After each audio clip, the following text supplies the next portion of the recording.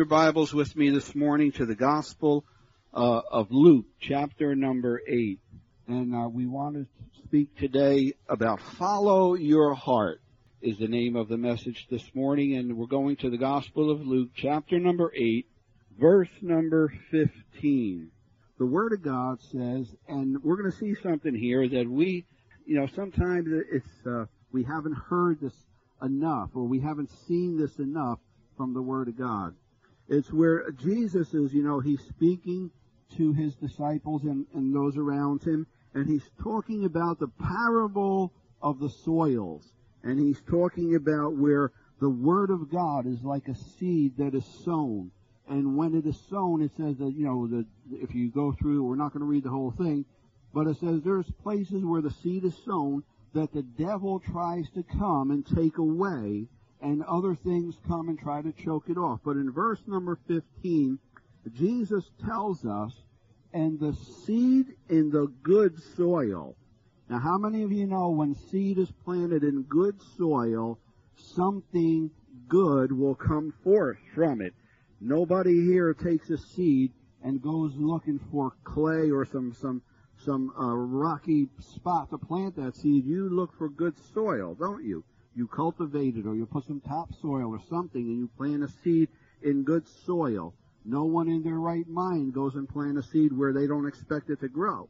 You plant a seed where you expect that seed with care and with nourishment, and with sunlight and all that is necessary, that it will come forth. And so Jesus said the seed in the good soil, these are the ones. Now he's referring soil here to people. You and me. We're soil. How many of you know we're soil, according to the Word of God? And it says, these are the ones who have heard the Word in an honest and, what does it say? Good heart. How many of you know there's a good heart? You have a good heart. If the Word of God has been received into your life, it says that in an honest and a good heart. You see, the Bible says that, you might have heard or grown up in the church hearing that the heart is deceitfully wicked and corrupt above all things. And that is true for the unregenerate heart.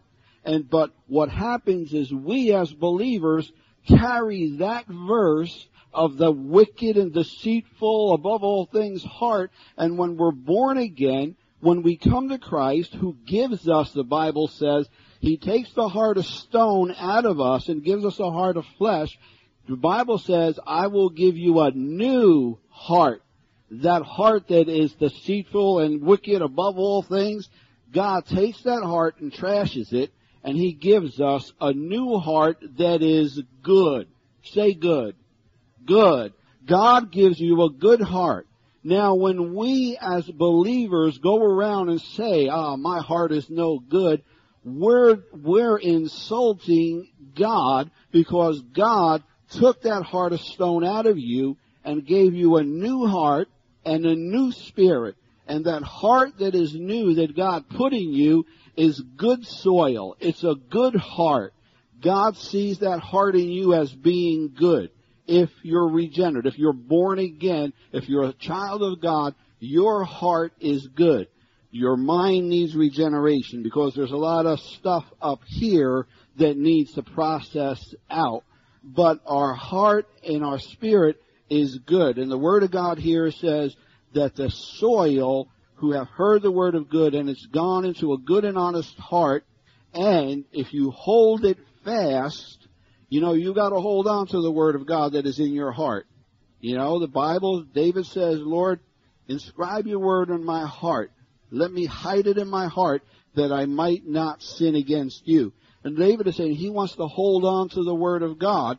And it says that if we hold fast to the Word of God, if we count the Word of God in our lives as precious, as something that will guide us through this life, as something that will change me and transform me, then that Word of God, Jesus goes on to say, and it will bear fruit with perseverance.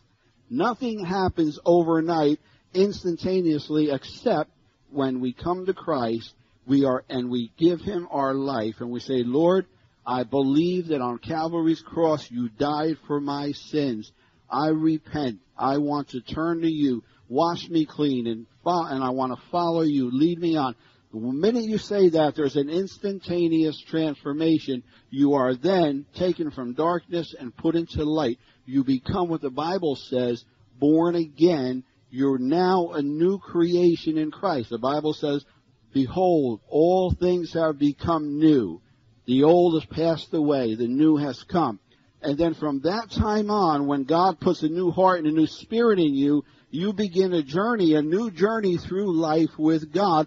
And your heart is a good heart, good soil that God's Word is going into. And if you hold fast to the Word, and if you persevere means day by day, right? Day by day. You know, you've got to go. You've got to continue to walk the walk with Jesus day by day. You have to persevere in that. And it says it will produce fruit. So I want you to see that, first of all, that Jesus himself says that you have a good heart, an honest and a good heart. And his word in you is at work to produce fruit, to produce what God. You see, when you plant a seed in the ground, now, you just don't go to a store that sells seed and say, I just want seed. Like I'll say, well, what kind of seed? What do you want to grow? Do you want to grow an oak tree, or do you want to grow a tomato, or do you want to grow a flower, or do you want to grow? What kind of seed do you want?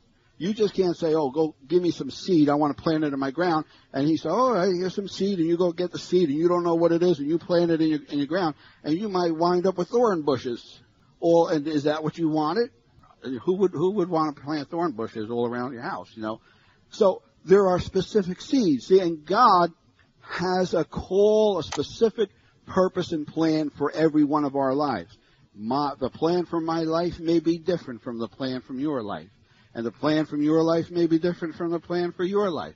And so into each life, God, he's Alpha and Omega, first and the last, beginning and the end. God knows what your personality is, because guess who gave it to you? God. Pastor Al didn't make you who you are, did I? I had no say in the matter as to what your makeup's going to be, what you're going to look like, or how you're going to behave. You know, we all have different personalities, which is good.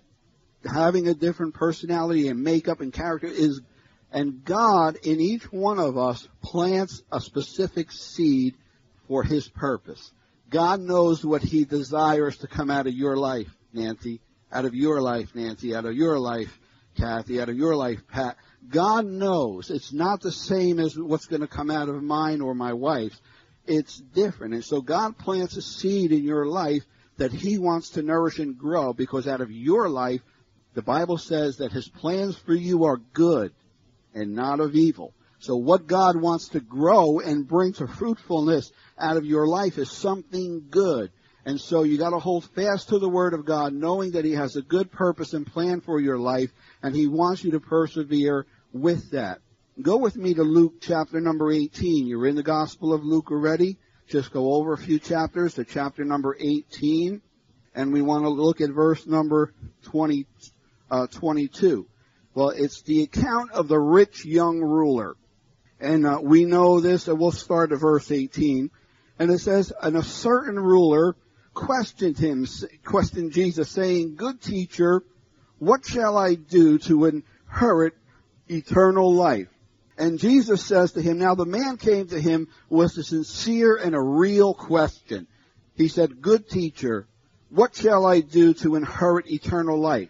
That's a question a lot of people ask. What is eternal life? How do I get eternal life? And so this man came with a sincerity to Jesus, and Jesus, he asked Jesus a question, and Jesus, the first thing Jesus does is to correct him. Not because he wants to give him a bad grade, but Jesus wants to correct him to bring him to the truth and knowledge. And so God's word is the purpose of God's word is to bring us to see what is true, what the truth is all about. And so he corrects him, not for bad, but for good. He says, why do you call me good? No one is good except God alone. So Jesus could have took it to himself, yeah, I'm good, but Jesus said no. He said, now, let's get the truth right here. First, the only one that is good is the Father, he tells him. Now, how many of you know that none of us can compare ourselves with God, right? We might think we're good, but none of us is good when we compare ourselves to God our Father. We're all a work in progress. How many of you know that, right? But Jesus said God alone is good. And he says, you know the commandments. Jesus says, do not commit adultery, do not commit murder, do not steal, do not bear false witness, honor your father and your mother. And he said, all these things I have kept from my youth. Now here's a guy, Jesus is telling him, you gotta not do this, and the guy he started to say, oh, I did all these things, look at me, I'm okay. And Jesus says, and he heard this and he said, one thing you lack. We might think ourselves so good and so perfect and so up here, but when we have the Lord examine our lives, guess what?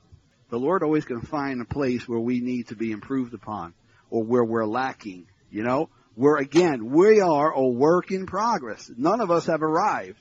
Nobody in this room has arrived to perfection starting here. I'm a work in progress too. And so the rich young ruler goes to Jesus and he's done a lot of good in his life. Many of us here, we can say that, maybe we can stand up and say, well, I've done a lot of good in my life and I really tried to help everybody and be good and whatever. But if we're come to the Lord and say, Lord, show me, Lord, examine my life, the Lord will bring out some area where we can use improvement or change in our life for the good. And so Jesus points out, he said, one thing you lack, sell all that you possess and distribute it to the poor, and you shall have treasure in heaven, and come follow me. See, the Lord wanted him to follow him. He said, if you really want to know the truth about eternal life and what I've sown in your heart, come and follow me. And he told him, he said, but before you follow me, he said, sell everything that you have and give it to the poor. Now, God isn't telling you to sell everything you have and give it to the poor, unless he comes in to personally speak to your heart. But here he's telling the rich young ruler, because the rich young ruler thought he had everything and he was doing everything right. And Jesus said, well, you're rich, sell all that you have and follow me. If you're really interested in eternal life, follow me. And the rich young ruler, he turned to Jesus and he said, when he heard these things, he became very sad, for he was what? Extremely rich. It's like telling Donald Trump, give up all that you have, give it to the poor, and come follow me. Countenance will probably drop. Or telling Bill Gates, sell all those billions that you have and follow Jesus. I'm not saying Jesus would do that. Maybe he would. But would a man be willing to give up riches of this world to inherit the riches of eternal life? And that's what Jesus is saying. Is something in this life more valuable to you? Do you count something in this life as more valuable than the gift of eternal life of following Jesus? And so for us, it might not be riches. For us, it might be something else that is keeping us from following Jesus. And so Jesus has said, if you really want the truth, if you want to know the truth, then maybe there's something in your life that is hindering you from coming to church on Sunday, or hindering you from getting in relationship to me with my word, or keeping you from praying, or keeping you from walking in my ways. Then that it could be anything. That could be our riches. And that's what we need to give up to follow Jesus.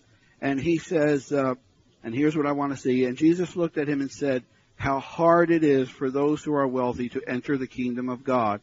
For it is easier for a camel to go through the eye of a needle than for a rich man to enter the kingdom of God. Jesus is not saying he doesn't want us to be wealthy and have an abundance, because we'll see from the Word of God in a minute, God is a wonderful provider. But sometimes here he's saying, now how many of you know how big a camel is? And how many of you know how big the eye of a needle is, right? And can you get a camel? Can anybody here get a camel through the eye of a needle? And some people say that there was a little gate in Jerusalem they call the Eye of the Needle, and the camel was, but anyway, it was too small. No matter how you want to compare it, it's too small for the camel to get through. It's like an impossible task. And so the man says, and they who heard it said, then who can be saved?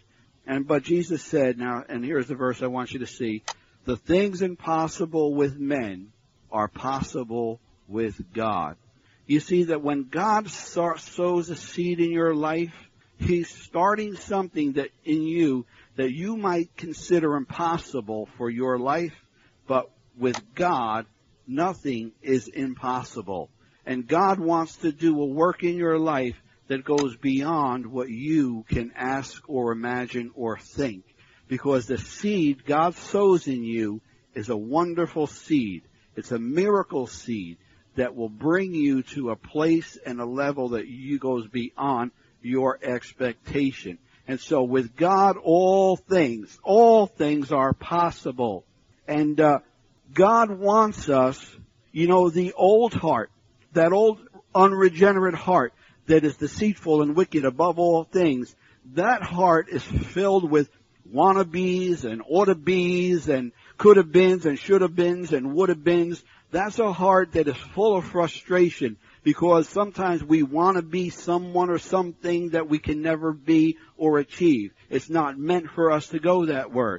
And sometimes we ought to be this and we ought to be that because our parents tell us, you ought to be a doctor or you ought to be this or you ought to be that. And we live our lives out of that ought to be rather than what's in our heart to be.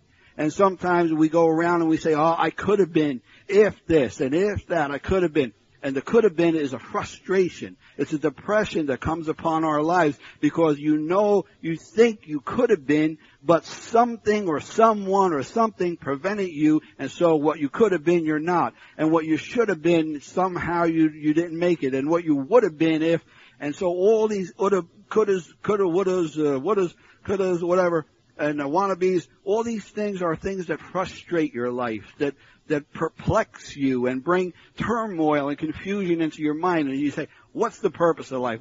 I can't find no happiness, no satisfaction in life. And the Rolling Stones used to sing a song, I can't get no satisfaction, because they're finding it they're trying to get satisfaction in the wrong areas of life. And so when we come to the Lord, He takes that old heart that is frustrated and trying to do things on its own. He gives us a new heart, and He sows a new seed in us, a seed. Now, He says, now you have a new heart and a new seed in your heart. Now follow your heart, follow that seed that I planted in your heart, give it room to go. And He said, now in the new heart, guess what? Now we have arrived. Now we are. We're not going to be, could have been, or would have been. We are a child of God. The Bible says if you're born again, you're a child of God now. You're not going to be, you are a child of God. You don't have to say, I want to be a child of God. You can say, I am a child of God. There's a difference between saying I want to be and the saying I am, right? I want to be this, but when you say I am this, is a big difference, right? So we can say, I am a child of God. We don't want to say, I want to be. I am a child of God. We also can say, now, I am more than a conqueror. Guys, when you're growing up, you always, you strap down those 6 guns. You wanted to be the sheriff, go after the bad guys and get them and all that stuff, And you wanted to be the sheriff, you wanted to be Wyatt Earp, or you wanted to be somebody or whatever, but now we know we don't have to want to be. We are. The Bible says you are more than conquerors. Who's the bad guy in the spiritual realm? Satan, the devil. And he's out to what? To steal, kill, and destroy.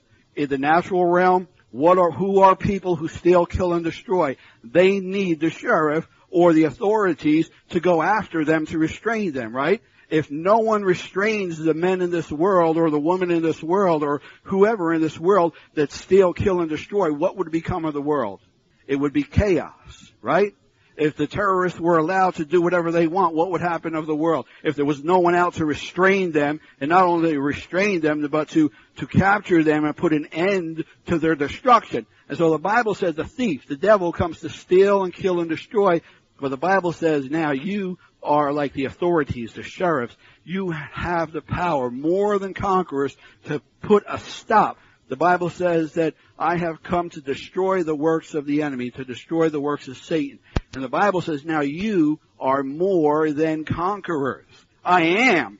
Not going to be. I am more than a conqueror in Christ Jesus. And when you understand and realize your authority, the Bible says you can bind up the works of Satan in your life and in the lives of your family. You have authority now given you by God. You're not a wannabe. I don't want, you no longer are you. I want to be someone who can come against the things going on. I am more than a conqueror, and my prayers are powerful. Your prayers are effective. And so when you confess the Word of God, you are more than a conqueror. And you are also a real lover. You know, how many guys think they're real hot lovers and all this other stuff, But what do we know about love? But when we're born again, we are a lover of God. And the love of God that fills us makes us lovers of mankind, of the people around us. Because it's God's love in us. So we can say, I know what love is. I am a lover of the Lord. We never should be ashamed to say, I love the Lord. We are lovers of the Lord. And the Bible says, if you love God, to two great commandments, you shall love the Lord your God with all your heart, mind, soul, and strength. And the second is that you should love who? Your neighbor. And so therefore God says, that new heart, that good heart that I've given you, the good seed that I've sown in you will cause you will now be a lover of God and you will be a lover of your neighbor. You have that ability. We have that ability to love, but we have to exercise it. We have to, get over the hang-ups of the old things, and we have to say, the Bible tells me I am a lover of my neighbor. And so when we start thinking that terms that I need to love my husband, I need to love my wife in a new way, I need to love God above all things, I need to love my neighbor, I need to love those around us. So we can say, I am a lover. I am a lover. The world takes that lover stuff and corrupts it. It's corrupt. The world doesn't know what love means. They don't know what love is. And no one experiences love because the world's corrupt love is out there, and the corrupt love does not satisfy or bring any kind of satisfaction or pleasure to our lives. But the true love of God brings satisfaction and peace to our lives. And so we also can say that we are on a daring rescue mission. How many of you know when there's a tragedy or something, people respond. Like when the Twin Towers, people responded. It wasn't easy to run in to try and save someone, was it? But did people do it? Did men and women do it? Yes, they did. At the risk of their own lives? Yes, they did. Some even gave their lives. And we never forget that. There's daring missions out there. The troops, the soldiers who are in harm's way, they're on daring missions out there against the enemy for you and me, for us. And we can never forget that.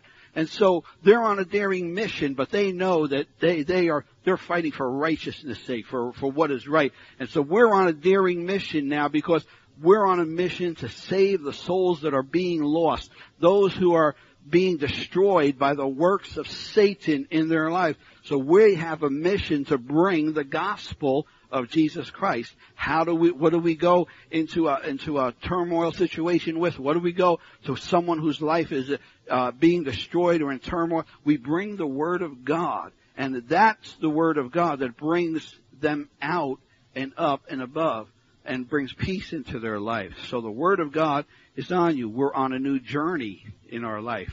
We're in a new journey now with God through the course of this life, and we are inheritors of the kingdom of God. The New Testament, that's what it means. The New Testament is you are an inheritor of God. You're not going to be, you are.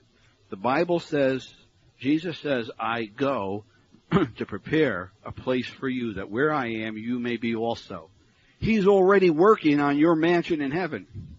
He's already at work. Jesus counts it already as you're going to be there. he wouldn't be working on it if he wasn't sure you're going to be there. He said, I'm going to prepare a place for you that where I am, you might be also. So, the day's going to come when you will be with me, but it's as it's already done. And so we know that we are, as long as we follow Jesus and walk with him and hold fast to that word in our heart and let it come to fruitfulness, we will be with Jesus in glory. We will be inheritors. Go with me to the book of Hosea in the Old Testament, and I want to look at chapter number 6. If you go to Ezekiel, and if you go to Daniel, and then you'll come to the book of Hosea, chapter number 6. Hosea, chapter number 6, verses 1 to 3. And we should bring our Bibles to church so we can follow along. Hosea chapter 6, verse number 1.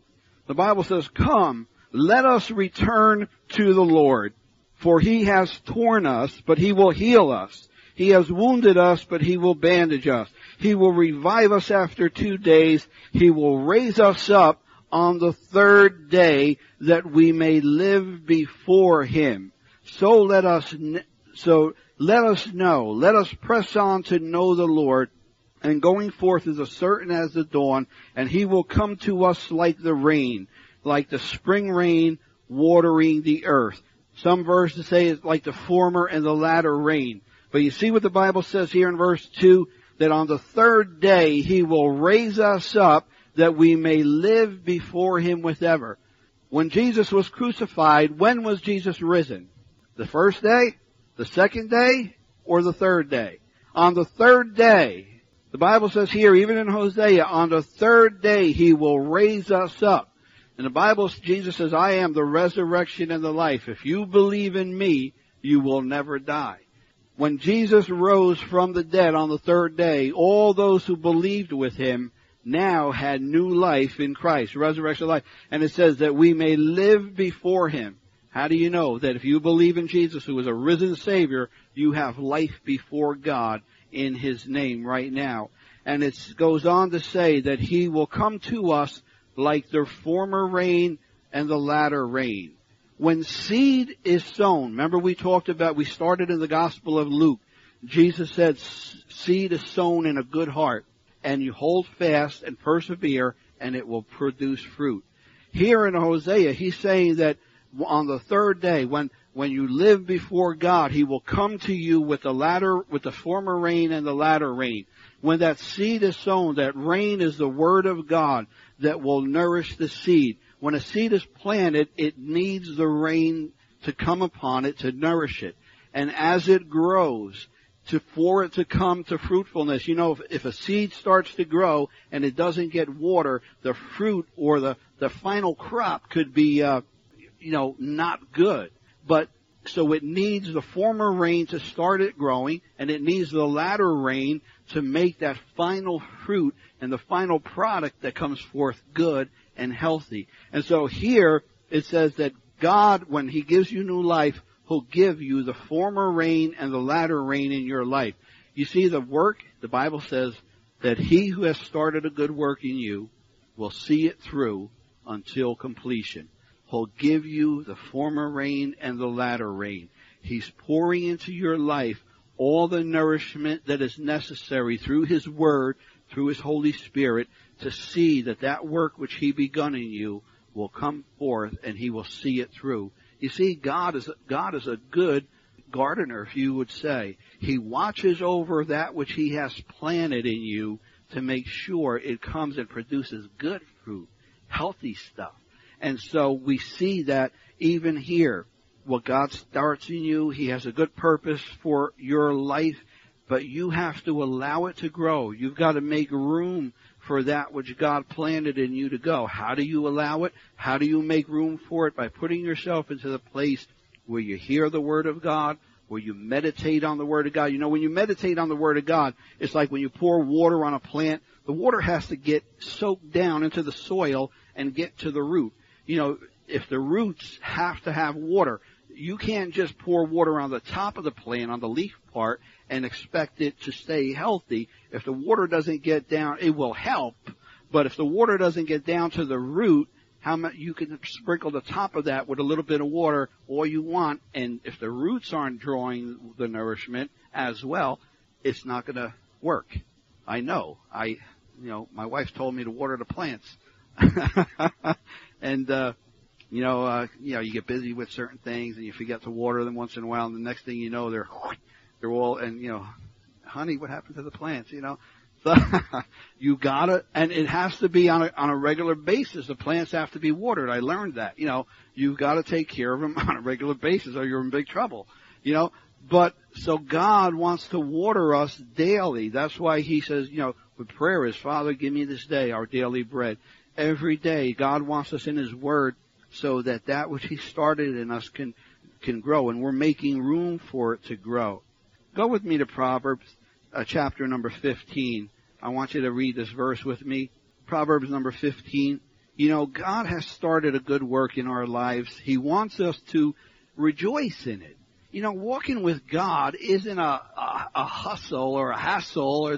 It's a good thing. Our journey with God is a joyful matter. We should be thankful that God has brought us on a wonderful journey through life, that he has brought us out of darkness and what? Into his marvelous light. We're on a good journey with the Lord. Our life is new. We have a new hope. We have something to get excited about now. Christians sometimes, I'm walking with Jesus. And it's like, really? I don't want to walk with Jesus if it's like that. But we got to show that there's an excitement in us. There's an expectancy in us. There's something good going on inside here with our walk with Jesus. Nobody's going to want to walk with you if your head's down and you're mumbling and crying and groaning and complaining and not knowing what you're going to do. Who wants to walk? Who wants to be around people like that? Other people that want to be that way. But, otherwise you want to be around people that are having excitement in their life, that are going somewhere, that are excited about something. That's what we need to be. And here in Proverbs chapter number 15, verse number 13, righteous lips are the delight of kings. And, wait a minute, what am I doing here? 15:13. Okay, I'm reading the wrong word. Never mind. A joyful heart makes a cheerful face. How do you know if your heart is happy, your face has to show it, right? A joyful heart makes a what? What does your version say? But here it says a joyful heart makes a cheerful face. The Bible, somebody once said that, if you're happy, notify your face, or something like that. I forgot exactly how it goes. But if your heart is happy, your face is going to show it. But when the heart is sad, the spirit is broken. If your heart is sad and broken, if your heart isn't regenerated into the new heart with new seed, with new hope in it, you're into the wannabe, oughta be, could have been, should have been, would have been stage, and you're down and you're depressed and you're sad and whatever. And the new heart, I'm not saying the new heart doesn't go through heartache and all that stuff. Yes, it does. But deep down inside, God sees us through those times. And overall, we have a joyful countenance upon us. Overall, I'm not saying every day of our life is a ha-ha, he-he, ho-ho, look at me smile type of thing. That's not what it's at. There's times, because the Bible says, weep with those who weep, mourn with those who mourn, comfort those who need comfort. There's seasons and times in our lives when we go through things where we're aching, but overall, deep down inside, we know that God never leaves us nor forsakes us.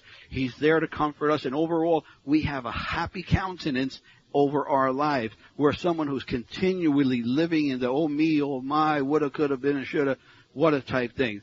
And it says, verse 15, all the days of the afflicted, or all of those days whose people whose minds are afflicted with depression and oppression are bad. But a cheerful heart has a what?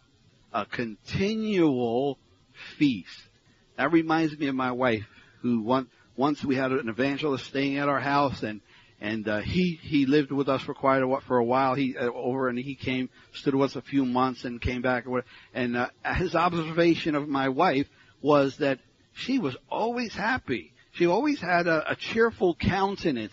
And so my wife says, she says, and especially around the holidays, especially around Christmas time, there's nobody, she celebrates the holidays. And so she told him, and she says, I celebrate 365 days a year. And he took that and he started, when he would preach, and he would say, Ruth Joyce celebrates 365 days a year. And that's scriptural. The Bible says that a cheerful heart gives us a continual feast we always have something to feast upon that is good, that makes us happy. And so, yeah, we're going to go through stuff in life. Yes, we are. Nobody goes through stuff, talk to me. But, everybody here in here goes through stuff in life. But as we go through it, we still can have the joy of the Lord, which is our strength. And so there should be a happiness as we go through life. Now go with me to Genesis chapter number 24, and we're going to stay in there as we start to bring this to a close this morning. Genesis chapter number 24, and we want to look at a man, Abraham. And we want to look at two men here, Abraham and Eliezer. Now, Abraham, we know, God called him. God put in his heart to go somewhere and to do something, to leave the Ur of the Chaldees and to go to a land that I will show you. And Abraham went and he journeyed according to what God had showed him. God is bringing us all through a journey in our life. And if we walk in the way that God wants us to go, He's going to bring us to a good place. And now, chapter 24, verse 1. Now Abraham was old, advanced in age, and the Lord had blessed Abraham in every way. Abraham, by every standard, and nobody can say that he was poor, everything you see about Abraham in the Word of God, God blessed him above all, and he had riches and wealth beyond measure. And we were talking earlier about the rich young ruler, and God told him to give everything up to follow him. Well, Abraham gave everything up to follow God, and what did God do? Keep him in rags and saying, oh, be humble and crawl before me and I'll be happy. That's not what God says. God says, you follow me. And as Abraham followed God, God added to Abraham along the journey of life, and he added wealth, and he added riches, he added cattle, he added all kinds of animals to God. Abraham at this point in his life was wealthy. He had a stockpile of abundance of wealth, and he was old, and and Abraham said, and had blessed Abraham in every way. The New Testament says, seek ye first the kingdom of God and His righteousness, and all these things will be added to you besides. We think that we have to go and do things in life to earn this and to earn that and to earn. But we realize that we need to do those things, but we need to realize that if we walk with the Lord and follow the Lord, He will make our way prosperous. Somehow, God is able to do that. He's able to touch people's hearts that will open doors for you, that will open jobs for you, that will open opportunities for you to obtain so that God can pour out blessing into your life. Your journey with God needs to be cheerful and joyful, knowing that He is a God who provides.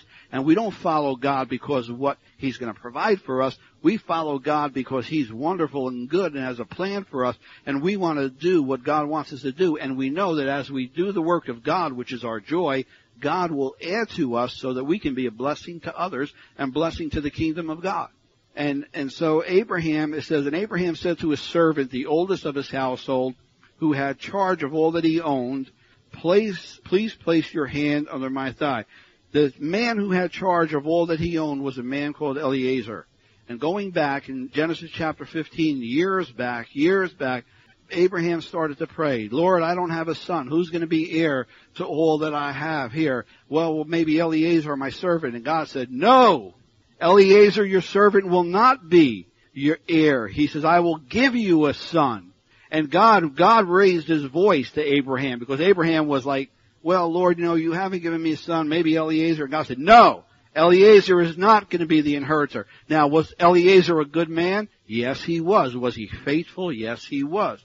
And so Abraham thought, well, who's more worthy to receive all this than Eliezer? But God said, no, I set something in your heart to follow me, and what you don't know, see, we don't know. God does more than we can ask or imagine. And God says, you're old, Abraham, but I'm still not done with you. I have a son that is going to be born to you, even in your old age. And what happened? Here comes Isaac, right? In his old age. And so he says, And verse number 3, and Abraham talking to Eliezer, and he says, I will make you swear by the Lord, the God of heaven and the God of earth, that you shall not take a wife for my son from the daughters of the Canaanites among whom I live, but you shall go to my country and to my relatives and take a wife for my son Isaac. And the servant said to him, suppose the woman will not be willing to follow me to this land. Should I take your son back to the land from where you came? You see, God took Abraham and said, Abraham, follow me, and where I bring you, I'm going to give you that land. Now, here's Abraham. He's old, and now he needs he's concerned about his son Isaac. He needs a wife. And here Eliezer wasn't doubtful or wasn't questioning. He's just said, Abraham, what if I go and find a woman and she doesn't want to come? I don't think every woman might have just up and followed him, but the Lord had to touch the woman's heart to come and follow. But Eliezer said, what if she doesn't come? Should I get your son and bring him back there? And Abraham said, no, my son is not going backward, because if he goes backward, he might wind up staying there, and this inheritance that God has given us will then become desolate. And Abraham said, I am not giving up what God has given me. I'm not going backward. God is not a backward God. He doesn't want us to go backward. God wants us to go forward. So Abraham says, no, Eliezer, you've been faithful to me. Now listen to me. Do not take my son backward. My son has to stay in the place of blessing. God has brought us here to this place. We're not going backward. We're staying here and we're going forward, and God is going to bless us in this place. We're not going backward. We go forward. And here he says to him, then Abraham said to him, beware, lest you take my son back there. The Lord, the God of heaven, who took me from my father's house and from the land of my birth, and who spoke to me, who swore to me, saying, to your descendants I will give this land. He will send his angel before you, and you will take a wife from my son from there. Abraham knew, if God brought me here, God will send his angel to touch that woman's heart, and she will come. He had faith, even in his old age. He believed God. And so we need to believe God. We don't need to go backward. We need to stand where we are, have faith and believe God. He'll provide for us. He'll bring that which we need, and we'll be able to go forward with all of that. Abraham's followed God. He put his heart into it. We never need to stop exploring the possibilities. And so Abraham delegated into Eliezer the fact that, and so in verse number 10, then the servant took 10 camels from the camels of his master and set out with a variety of good things of his master in his hand, and he arose and went to Mesopotamia. Now here Eliezer is doing what Abraham said. Abraham is old. Eliezer is just as old, because Eliezer was with Abraham for a long, long time, even before Isaac was born. So Eliezer's no young, he's no young spring chicken here either, and neither is Abraham is old. Now Eliezer could have been saying, man, what's the use? He's old, he's gonna die, and I don't know if I'll make this journey in time, and he could have complained, and he could have grumbled, and he can moan, but that wasn't Eliezer's heart. Eliezer had a new heart, and Eliezer says, no, if Abraham asked me, and believing in faith that the woman, God is going to touch the woman's heart, God is going to give me the strength to get there, and then there's going to be a woman, and we're going to take her back. Eliezer knew that years back he prayed and said, well, let Eliezer take over all my stuff. And who was in charge of all of Abraham's wealth? The Bible just said Eliezer. Eliezer could have said, forget it. Let Abraham drop, and I'll be in charge of everything, and if Isaac doesn't have a wife, get him back over to Canaan, and I'll have all of Abraham's stuff. He could have been deceitful, and he could have tried to look to obtain what Abraham had by not being faithful to Abraham, but that wasn't his heart. His heart was right. He was in one heart with Abraham and one vision. When you have one heart and one vision in a work, how do you know it prospers? When there's division, and some people want to go and do their own things, or they say, then you can't have division. But when you have one vision and one heart, that things happen and God prospers it. And so Eliezer, he goes, in verse number 12, and he said, well, verse number 11, he got there and he made the camels kneel down outside, and he was that, and then he started to pray.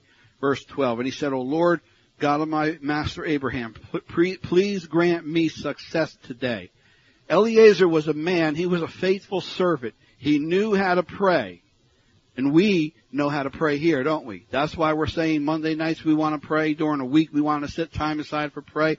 He knew that the success of his mission depended on his being faithful to Abraham, to the word, and faithful in prayer. He prayed to God, give me success. Do we pray for success? Do we pray to succeed, to grow? Do we pray, for good things to happen? So he said, first pray, give me success, because he knew that he was a servant. He wasn't about his own agenda. He was about Abraham's agenda, the overall works agenda. And he said, pray that I succeed in verse number 12. And he says, and show loving kindness to my master Abraham. You see, his prayer, he wasn't concerned about himself. He was concerned about that what the task, the thing that he was given, he would succeed with, and that God would bless Abraham who sent him to that. And he said, oh Lord, show master. And then he goes on to say all that. And if you read through the rest of that, it goes to show that he worshiped God, he prayed, and she went back with him. But what I'm saying is this, is that Abraham, his heart was good, and God dropped the seed in his heart to leave the Ur of the Chaldees and to go where he would show him, and that he would give that to his seed and he would be blessed. Abraham stepped out in faith. He wasn't a wannabe. Abraham was. He was what God made him to be. And like I said, we're not wannabes. We are sons and daughters of the living God. We are inheritors. We are more than conquerors. God wants us to step out and walk in faith, to follow our heart. You see, what's in your heart, you have to believe that what is in your heart, if your heart is new, if you're born again by the Spirit and Word of God, there is a new desire in your heart. And where does that desire come from? From God. When your relationship with the Lord is healthy and good, the desires of your heart come from the Lord. You no longer have a heart that is wicked and deceitful above all things, and so you don't have to say, the desire of my heart is wicked. No, it's not, because your heart is good. And if you're walking with the Lord in right relationship, if you're seeking in prayer His presence and His Word, God will bring desires in your heart that are God-given desires, that God will want you to move out in. And as you move out in those things, as He did to Abraham, Abraham got blessed, and there was a man alongside of him, Eliezer, who was faithful to him, and together they journeyed through. God always never sends us by ourselves. God doesn't want lone rangers. God always brings men and women together to come alongside of each other. Whenever God starts a work or builds a work, He takes more than one person to do it. And God, that's why He put the body of Christ together. And so Abraham wasn't by himself in his journey to Ur. There was an Eliezer alongside of him to pray with him and believe with him and to stand with him. And the journey wasn't easy, but there was someone with him. And so as we journey through life, God brings people alongside of you who are going to stand with you, to see what they can get out of you, not to squeeze you like an orange, like people of the world do. But we need to come alongside of each other to say, we're journeying through this life with the Lord. And if God has set something in your heart to do, we need to see it through. And so we're on a journey, and Abraham had an Eliezer. And so when you follow your heart, you have to realize your heart is good. God has set good seed in your heart. God is watering that seed. He wants to bring out of your life something wonderful. And how are you going to know what that is? As you spend time in prayer with God, in His presence, in His Word, God will drop desires into your heart. And those desires are to be treasured. And that's why sometimes you're in the service or in the church, You might have a desire to a certain ministry, to a certain thing. Those are God things that God set in your heart to do, and we need to follow those things and bring them out and make them come to pass. You have a good heart. Say, I have a good heart. Say, I have a good heart. That's the Word of God. And I'm not making you say that. I'm telling you to confess what the Word of God says. I'm not making you say something. I want you to say it because you're confessing what the Word of God says. I have a good heart. And so you need to know. And too many times, like I say, too many times we hear, heart is deceitfully wicked above all things, and you can't follow your heart. Well, you can't follow your heart if you don't know the Lord. But if you know the Lord, that's where God drops things in your heart. Your mind, this, is being renewed. So you gotta challenge what you think up here. The thoughts that come in up here have to be challenged and analyzed by the Word of God and the Spirit of God. But when things are dropped into your good heart, your new heart, those things have to be nourished and held on to as this is of God. What comes up here? Question mark. What comes in here, if you're walking in relation with God, you need to know that God has dropped that into your heart. You have a good heart. You have a good Father who cares about you. You have a Lord who's looking over your life, who's nourishing you and growing you because He put seed in you. God has put seed in you, and He wants to grow it. And the desire comes along with it in here. Question what comes up here, but take hold of what comes down in here in your heart. That might be new to some of us, but that's the truth. It's the Word of God. So I say follow your heart, your new heart that God has given us. We're on a journey. We're all on a journey here together. We're following the heart God has given. You know, God has given Bloomsburg Community Church a new heart. He has planted seed in Bloomsburg Community Church.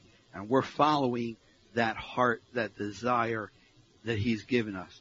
And we need Abrahams and Eleazars to come together and to see this through, this journey that we're going through. We need to be praying, give us success, Lord. Give us success, as Eleazar prayed. And we're not going backwards. We're going forward as a body and individually. We're not wannabes. We are. We're not could have beens, would have beens, or should have been. We are more than conquerors. We are the body of Christ. We are the light shining in darkness. We are the key to life in this community. We are. We're not wannabes. We are children, sons and daughters of God who He's brought together to make something wonderful grow and come forth. I believe that. And I know you do too. And so can we all stand this morning as we close in prayer?